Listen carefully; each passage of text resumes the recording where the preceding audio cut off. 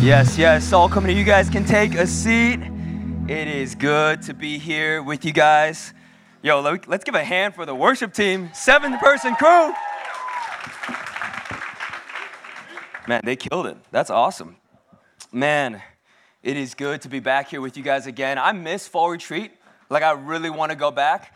I need some more prison mic in my life, but stress doesn't exist back in fall retreat, so I want to be back like right now. Anyways, it's good to be here with you guys. If I haven't met you yet, my name is Tony. I have the opportunity to lead this college ministry, and I'm really, really excited about what God has to say to us tonight in Acts chapter 9. But even before I begin, I just want to say, if you're new here to Salt Company, it's such a joy to have you with us. I remember when I kind of stepped back into church after kind of a long hiatus, and I just want to say it takes a lot of faith to step back into an environment like this, and so I just want to say thanks for being a part of our family. But tonight, we will be looking at Acts chapter 9. So if you got a Bible, I'd love if you would take it out. If you don't have one, we'd love to give you one. They're really, really cheap, and we got a ton of them. So they have them in there. Acts chapter 9 is about 80% of the way through your Bible.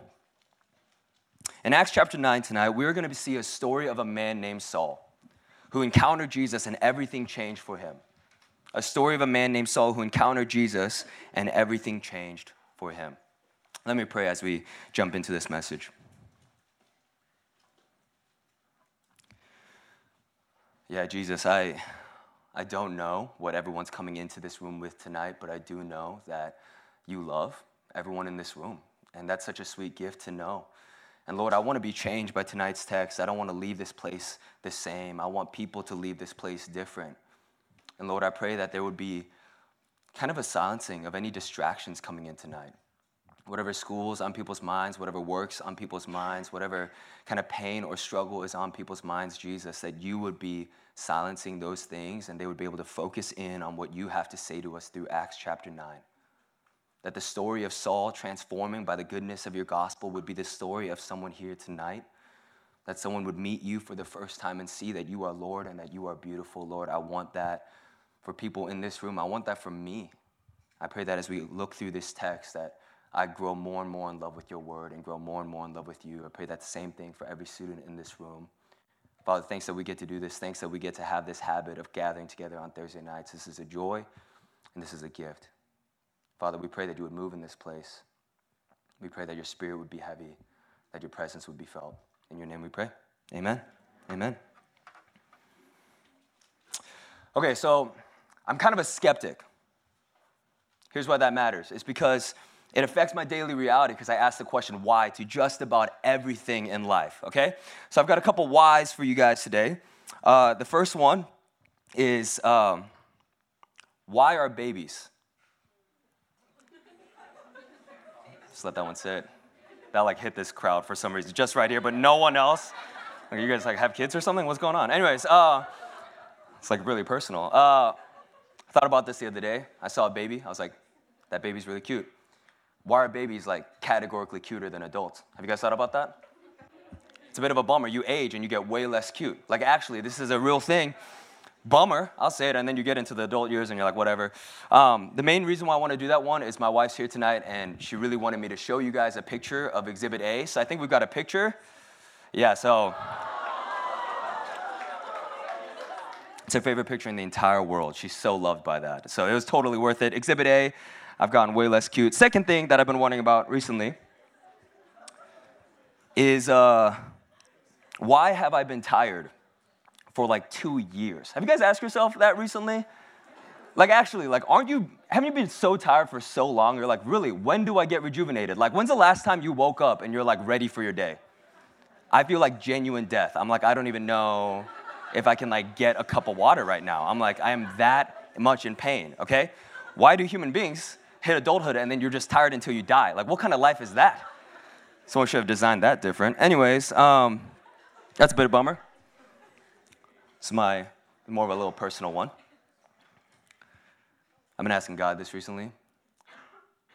Why did he cap me at 5'7"? That's a big thing. Guys, I used to think I was 5'8".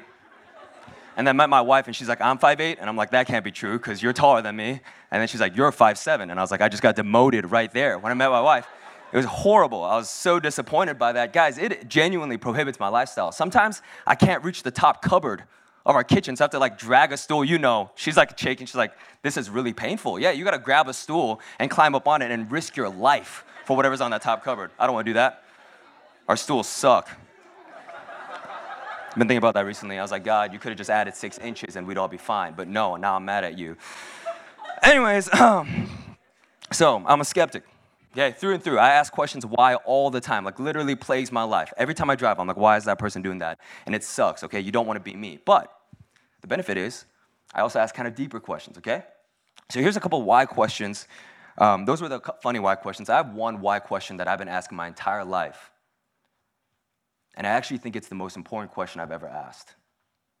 And I think it will be the most important question you ever ask for the rest of your life. And the question is, why Jesus? Why Jesus? And I've thought about this my whole life, because if you really think about it, there are a lot of different options out there, right? You got Jesus, you got Muhammad, you got Buddha, you got Hinduism, you got atheistic worldviews and philosophies. Like, you can really pick. There are quite a bit. So why Jesus? Why give your life to a carpenter who died 2,000 years ago? Growing up, I really hated the church, which I know I'm not supposed to say that, but I am. I hated the church. I went to this Korean church, and the reason why I hated it is partly because I hated the people there. And these 2 old ladies would squeeze my cheeks at like 12 years old, which if you're like, wow, like what would that feel like? It hurts. Like, it genuinely hurts. I would like get teary-eyed. I was like, why are you doing this every time I go to church? You're making me not want to be here. So that was one thing. I hated the people. Second thing is, I thought religion was fake. I actually grew up my entire life being like, this is a bunch of BS, actually. And so at 13 years old, I sat both my parents down and I told them that I did not believe that Jesus was my Savior and that God was real. And I was done with church. Because I didn't get, like, why are people talking about stories from a book written by 66 authors over thousands of years? Like, it has nothing to do with my life. Like David and Goliath, I have no idea why that would apply to anything. I thought it was irrelevant. I thought that religion was a man-made construct to oppress people. And so at the age of 13, I walked away from the church. And I think for some of you here tonight, you're asking a form of the question, why Jesus? And it might not be the full thing. You might not even consciously be thinking about it, like, why Jesus? But maybe you're here and you're like, man, I haven't really thought about why I'm a Christian. Like, I haven't really thought about why this path. Like, I've kind of grown up in this. I kind of like what this is, but I don't even know really why I'm here. And I think my hope for you tonight is that you'd be able to process some of those questions here at Salt Company in connection groups, but also that you would get an answer tonight where you would know why Jesus. Why Jesus? That's my hope for us tonight, is that we would have answers, and that as you encounter Jesus in a very real way, that he wouldn't be some carpenter from 2,000 years ago, but he would be your present Lord and Savior, and that everything would change in your life. Why Jesus? So guys, I'm a skeptic. You might be a skeptic, but in Acts chapter 9, we meet a true skeptic. So we're going to look at the story of Saul, the most skeptical man in the entire Bible. Look with me to Acts chapter 9, verses 1 and 2. But Saul, still breathing threats and murders against the disciples of the Lord, went to the high priest and asked him for letters to the synagogues at Damascus, so that if he found any belonging to the way, men or women, he might bring them bound to Jerusalem. Okay, so I just want to introduce our main character here, okay? This is Saul the skeptic, but he wasn't just like this like apathetic skeptic. You know how you meet people and they're like, yeah, I don't really have like religious perspectives. I don't really like associate with anything. Like, you can kind of believe what you want to believe and I'll believe what I want to believe. Saul was not that. He was actually the opposite of that. He was a skeptic that hated the things of Jesus so much that his entire life's aim was to eradicate the name of Jesus from the planet. So here's what he did. He would go from house to house to house in Jerusalem. I know we've kind of talked about this over the series. If you've been here, we've been doing this series called The Power of God, the Movement of God through the book of Acts. And he would go from house to house to house, and he would knock on your door, and he said, is there any Christians here? People following the way. And if there were, he would bind you legally, like he was allowed to arrest you, drag you in front of the religious people. They would try you, torture you for sure, and maybe even kill you. That was his day job. Saul was a murderer of Christians. But not only did that happen in Jerusalem, but you know how we've been talking about how the movement of God started in Jerusalem, but it's been kind of spreading out? Saul saw that. And not only was the church in Jerusalem, but it began to spread out to other cities around Jerusalem. And so Saul goes to the Jerusalem people and he's like, hey, I need a letter so that I can go to all these different cities so I can drag Christians from their homes, try, torture, and kill them from all these other places. And so he goes to Damascus, which is another city by Jerusalem. But what I want to show you here is that Saul wasn't this like low-key skeptic. He wasn't really a seeker of Jesus. He knew who Jesus was and he wanted to kill everyone who was in association with him. But what strikes me about this guy, which is Saul, is that he's simultaneously better and worse than you.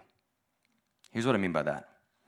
He's a Pharisee, which means it was his job to be like really, really religious. They would memorize the first 5 books of the Bible. Most of us in here can't even list those off in order. Real talk. Those are the books of the Bible that you start a Bible reading plan, you're done by like February and you're like, I quit. Those are the books of the Bible. Had them memorized, word for word. So here's how Saul would interact with some of us. Like if we were like, okay, Saul, I'm going to be more religious than you, here's how that would go down. Bible reading, he wins. Generosity contest, he wins. Who goes to church more often? Literally had never missed a synagogue or temple likely in his entire life. No like sniffles, I'm not going to church. No like I've got a lot of stuff going on this week, I'm not going to Saul Company. Like literally would never miss. Who was some more sold out for the mission he believes in? He wins. This is who Saul was. And in almost every way we measure how good of a Christian you are, Saul would win. So he was simultaneously better than you, but he was also worse than you. Because he was a murderer of people. So hurting people, he wins. Preying on the powerless, he wins. Manipulation and distortion, he wins. Killing Christians, he wins. So simultaneously, Saul was better than us in every religious way, but worse than us in every human way. He was near to religion, but far from God. This is our main character, Saul, which was a real person, by the way. But then he encounters Jesus. Look with me to verse 3, if you got your Bibles with you. Now as he went on his way, he approached Damascus, and suddenly a light from heaven shone around him. And falling to the ground, he heard a voice saying to him, Saul, Saul, why are you persecuting me? And he said, who are you, Lord? And he said, I am Jesus, whom you are persecuting. But rise and enter the city, and you will be told what you are to do. Okay, so this is Saul, right? The one who literally kills Christians. The one that you would assume would be the furthest possible human being that Jesus would want to encounter. The one who is least likely to be converted to the cause of Christ. But this is what Jesus does. He intercepts Saul on his path to Damascus. Now, here's why that matters, actually, is that not only was Saul on a path to Damascus, he was on a path to destruction. He wanted to go to Damascus to destroy the kingdom of God, but instead, Jesus intercepts his story and puts him on a new path called life. This is the story of Saul's salvation, his testimony. But what I love about this story is it's not a seeker-sensitive story. So what I mean by that is I first came to faith in this like huge church, which I'm not against huge church, whatever, but it was a big like seeker-sensitive church. And the language they would often use is like, man, if you want to follow Jesus, go get him. You know what I'm saying? Like if you want to follow Jesus, you should go and get Jesus. But what I love about Saul's story is there was no going and getting Jesus. He was far from God. I'm talking the farthest possible person from God. Like if he didn't love the things of Jesus at all, he wasn't looking for God, but God was looking for Saul.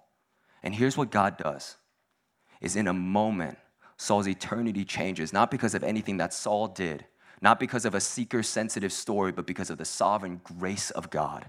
And he enters into Saul's story, and everything changes for Saul. Look what happens in verse 4. In the weight of the grace of God, not something that Saul planned for, not something that Saul even sought out, but something that was laid onto him, he falls to the ground. And this is the conversation. God said, Saul, Saul, why are you persecuting me? Yeah, I want you guys to notice this is a little bit weird, right? Because Saul at that time wouldn't have thought that he was persecuting God. He would have thought that he was persecuting the Christian sect. But what God is trying to get at here is a little bit of a deeper reality, that Saul was persecuting the people of God, yes, but anytime he sinned, he was made an enemy of God. And I know Jordan talked about this about 4 weeks ago, but this is actually true, and I don't think we think about sin like this in our modern Christian culture because we don't like to use the word sin because it's like icky or whatever. Here's what's actually true about our sin, is that when we sin, we are contributing to the cross of Christ. We're adding a nail into his hand as he lays there naked and bare on the cross. That is the weight of our sin.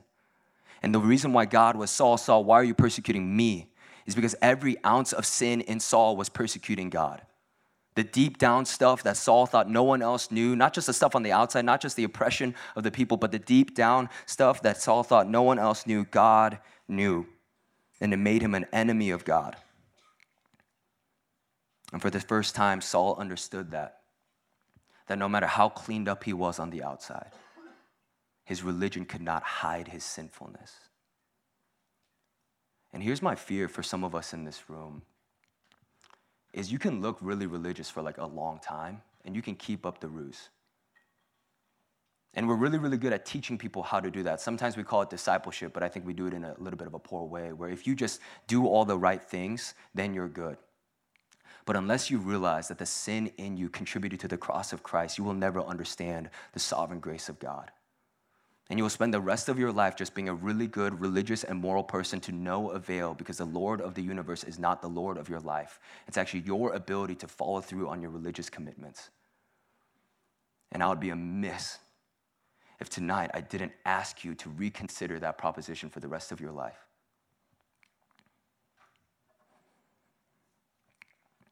And then he asks, "Who are you, Lord?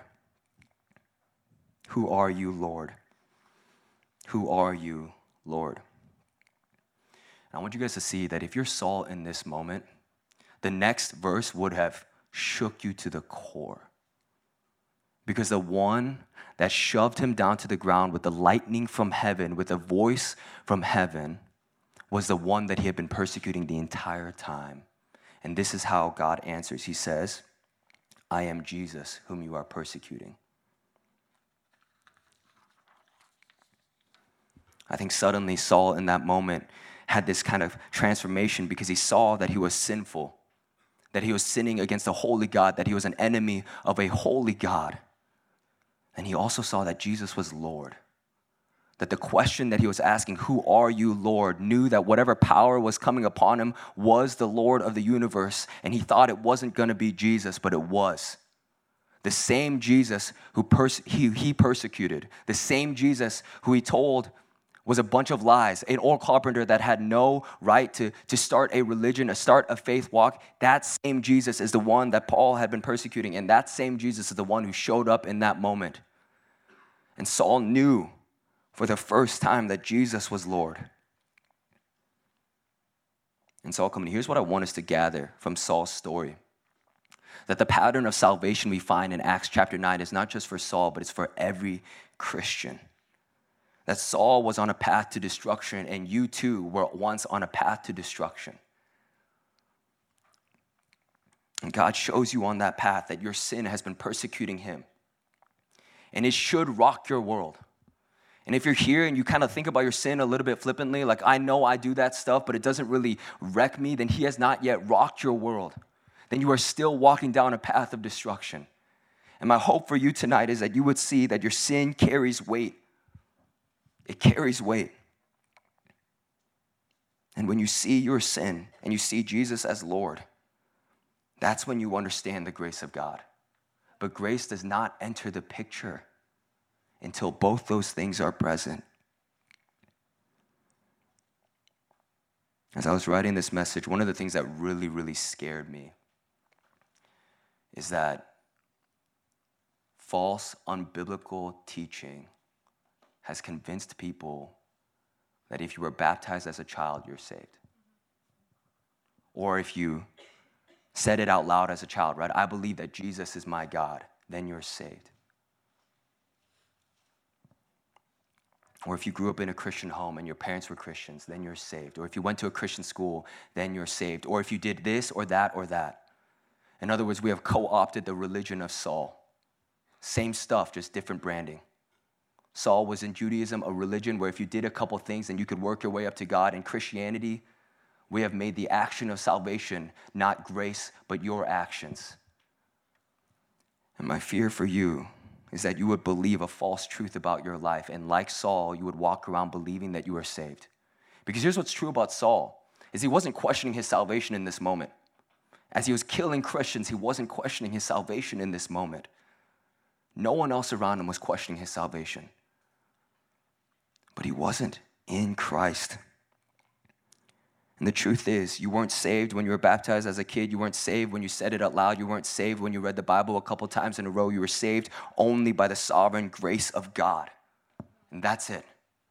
There's nothing else. And that's what we preach at Salt Company every single Thursday. There's nothing else. We do not reinvent the wheel. There's nothing else that I can give you that would be even marginally helpful other than the sovereign grace of God to capture your life. And here's what happens. When the sovereign grace of God falls upon you, you fall to the ground. And it wrecks your world.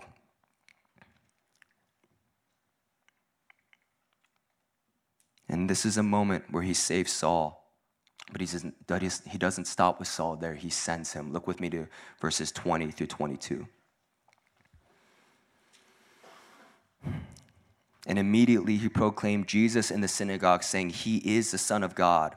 And all who heard him were amazed and said, "Is this not the man who made havoc in Jerusalem of those who called upon his name? And has he not come here for this purpose, to bring bound before the chief priests?" But Saul increased all the more in strength and confounded the Jews who lived in Damascus by proving that Jesus was the Christ. Guys, this is so awesome. Okay, so this is the story of Saul. Saul the skeptic, the one who wanted to kill and eradicate the name of Jesus from this earth, turned Saul the servant, the greatest missionary of all time. Because when Saul encountered Jesus, everything changed. His ambitions, his desires, his calling, all of that changed. I want you guys to see the cost of following Jesus for Saul. Saul was rich. He was powerful.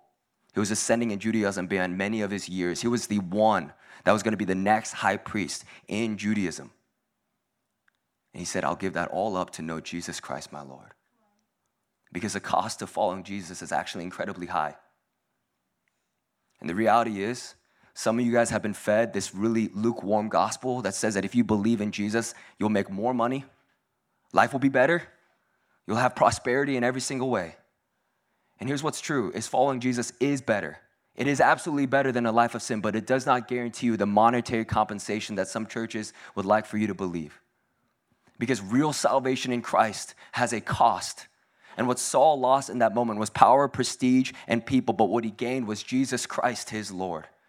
And Saul was sent as a servant. And what I love about this story is that Saul was the last person to ever be saved by Jesus, the last person to ever be chosen by God. But when he was, he became Paul. And maybe you've heard his name thrown around a little bit before in Bible circles, but this is who Paul was. He was the greatest missionary of all time. He wrote half of your New Testament. Yeah, the guy who killed Christians wrote half of your New Testament. That's a lot of questions. If you got some for me after, we'd love to talk, okay? But that's crazy that God would save someone so far from him. That's the story of Saul. And here's what he did as the greatest missionary of all time. He left his home in Jerusalem because he was following one who left his home. Because here's what Jesus did for Saul, is he left heaven to earth to get him. And so Saul knew that because that was the God that he served, he could go. He lived a life of suffering and proclaiming, but he lived a life of joy. I want to go back to the beginning of this talk and ask the question, why? Why Jesus? Like kind of we kid on this, right? But Saul was not a seeker. He wasn't someone, if you shared the gospel with him, he'd be like, "Oh, I'm in." He was absolutely out. So why Jesus for Saul? Because in that moment of salvation, Saul knew something that would radically transform every decision and every action and every thought he'd ever have for the rest of his life. And it was that Jesus Christ was Lord and the gospel was true. And honestly, guys, this is one of the greatest apologetics for the Christian faith. This is one of the reasons why Jesus for all of us is that because Saul was the last person that anyone would assume to follow Jesus. And yet he didn't just follow him in like an apathetic way. He followed him in an all-in way. His life was radically transformed. Theologians and historians that are atheists look back to Paul's salvation and they say, we don't know what happened to him. Something happened in him that so radically transformed his worldview that he started to make decisions that would have been genuinely insane for anyone else at that time. Offering up his body to be beaten for the sake of Christ. Being shipwrecked. Being flogged. You know what flogging is? You don't. That's fine. I had to learn this. This was a wild Google. Anyways, here's what flogging actually is. They used to have these whips that had glass and stone in them, and they would have like 9 tails, so sometimes they were called a 9-tail whip. And one of the things that they would do to punish the worst of the worst criminals, we're talking rapists, murderers, kidnappers, those people, is they would strap these people onto like a wooden beam with their back exposed, and they would whip them with this 9-tailed whip. And then as they tore out, chunks of flesh would come out. And they would call it 40 minus 1, because 40 whips was supposed to kill you, so they'd give you 39 instead. Paul's only crime in his life after this moment was to serve Jesus Christ as Lord, and he received that 5 times. How can you explain a man who was killing Christians but was willing to offer up his life for Christianity? How can you explain a man who hated Jesus but lived his life so radically from that point on that nothing else could explain that transformation? How can you explain a man who had everything transformed in his life in a moment? The only way that you can explain the salvation of Saul is by realizing that Jesus Christ is Lord and the gospel is true. The gospel is true. And what I want you to see tonight is that the story of Saul informs your story. Remember when I kind of talked about how Saul is simultaneously better than you and worse than you? Some of us in this room subconsciously believe that we're good enough for God's grace. Like, not consciously. Like, you probably wouldn't tell me that, right? Like, if we had a conversation, we got some coffee, you'd be like, no, I believe in the grace of God. But what you're actually saying is, I'm good enough. I don't need to be dependent on Jesus, man. I got my life under control. I know what I'm doing. I know where I'm going after college. I know the house I'm going to buy one day. I know the car I'm going to buy one day. I've got my life under control. And yeah, Jesus is a thing that I do on Sundays, but yeah, I like his grace.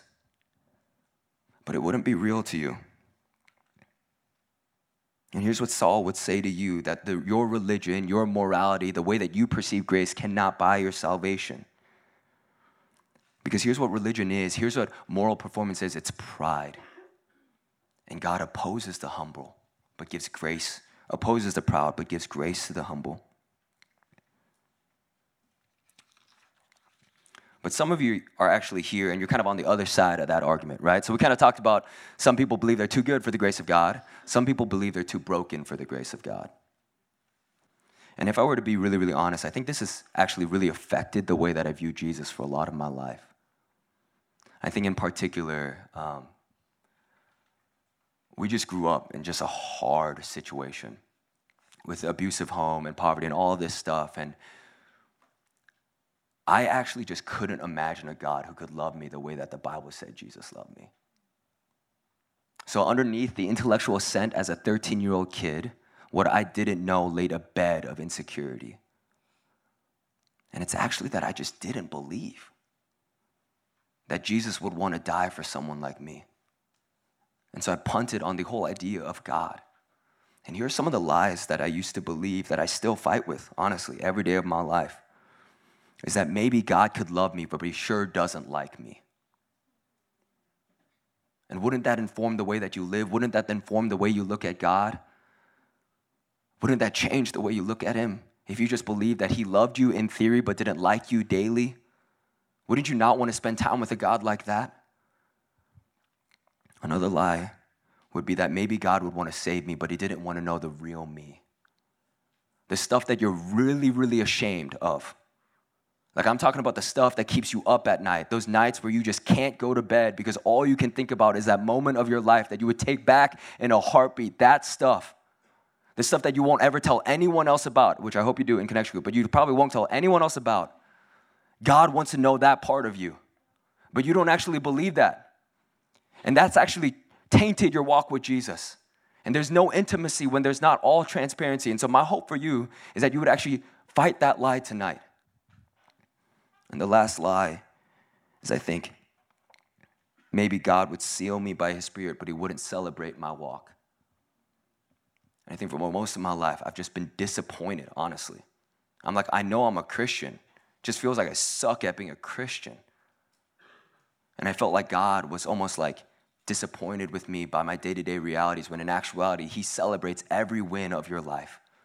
Every time you get out of bed and you read your Bible, God's like, yes, that's awesome. Every time you say no to just a little, like the little list of sins, God's like, yes, that's my daughter. And heaven roars when a sinner repents. Do you hear that? Thousands of angels roar because God's throwing a party up there because he's like, man, my kids are just taking little bitty steps forward and sometimes big steps back. But you can master the restart. And every time you take a step back and you take just a little bit step forward, God is proud of you. But most of us live in shame, not celebration. But here's what I think Jesus would say to both camps, the I'm good enough, I don't need God's grace camp, and then the I'm too bad for God's grace. I think he would say that he is Lord, that he's Lord over your life. That for the too good camp, I think he would say, compare yourself to me real quick and you'll realize that you're not that good. That you can take a step off of your pedestal. That God could grant you humility and your life would be so much better. But I think for the I am too bad camp,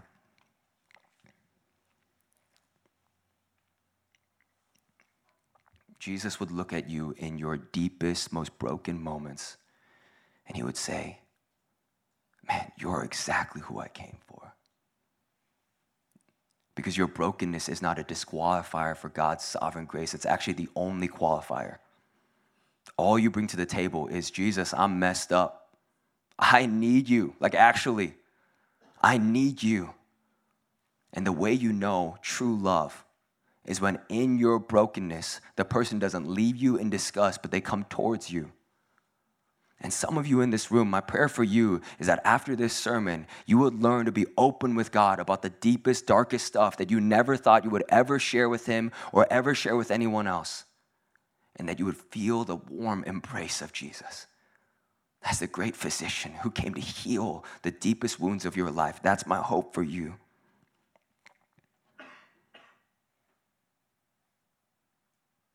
I think we need to learn that his lordship is large enough to handle both our pride and our brokenness, and that he can transform your life. What I love about Jesus is he's the Lord to both bow to and to hug. Like almost at the same time, like in order, you know what I mean? Like bow to King Jesus. Yes, all hail King Jesus. And no longer do I call you servants, I call you friends. Give him a big hug. You know what he did with his disciples most of the time?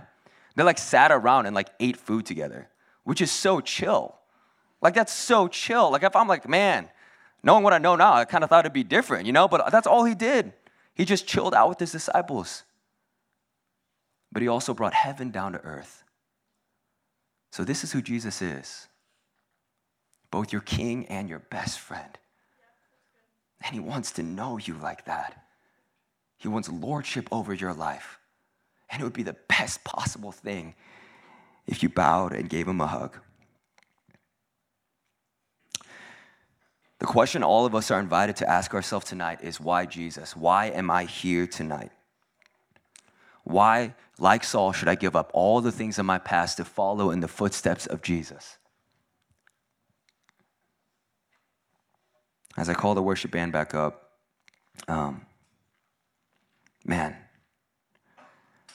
when I was 16 years old, I heard the gospel in English for the first time. And to be frank, I wasn't looking for Jesus. A cute girl invited me to church. I'll say it. I went, okay?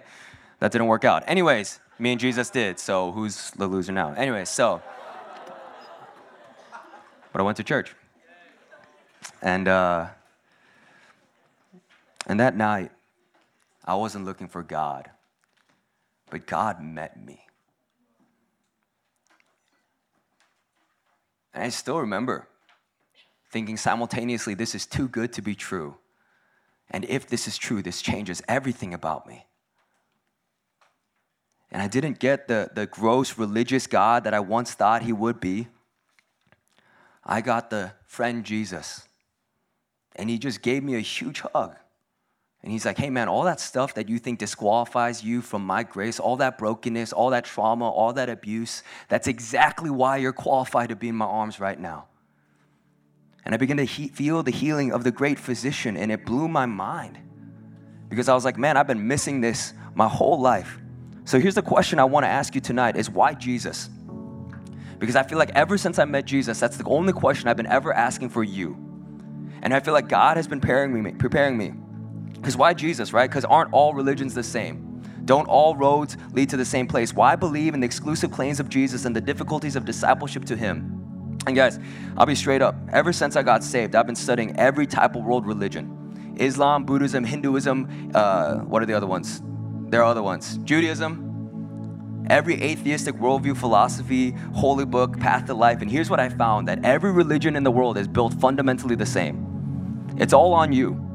What can you do to gain the pleasure of God? What can you do to gain the favor of Allah? What can you do to reincarnate the way that you want to reincarnate? It's all on you. And I don't know about you, I don't even live up to my own expectations. How are you supposed to live up to the expectations of a holy God? You can't. And all you need tonight is to just have the humility to be like, man, I can't. And this is what separates Jesus from every other religion, is that every other religion says, work your way up to God. Jesus is God working his way down to you. And the invitation that he has for you is the same invitation he had for me when I was 16. To believe that he is Lord over my life and that the gospel is true. And you will have everlasting life and joy abundantly, so much better than all the crap that's out there. Jesus is the way, the truth, and the life, and you're invited into that kingdom tonight. Here's my hope for you tonight, is that you ask the question, why Jesus? And Jesus shows up for you tonight, and you never have to ask that question again. Let me pray. Father, I love that following you is so beautiful. It's so beautiful, I can't help but smile thinking about that night that you got me. You encountered me even though I wasn't looking to encounter you. You picked me up out of my brokenness and my dirt and my sadness and my depression, and you brought me to life. And Jesus, I'm just thankful that you came when no one else was coming for someone as broken as me. You showed up in my life. And I never had to ask the question, why Jesus again, for myself? But I want to ask that tonight for everyone in this room. And my prayer is, Jesus, that you would do something here that's so supernatural, that's so beautiful, that's so heavy, that someone tonight would have the same response as Saul, and they would fall to the ground and realize that Jesus Christ is Lord, and the gospel is true, and it changes everything about them. And that the question why Jesus would be answered tonight in the cross. Father, do it tonight, Lord. We believe you can. We believe you will. In your mighty name we pray. Amen. Amen.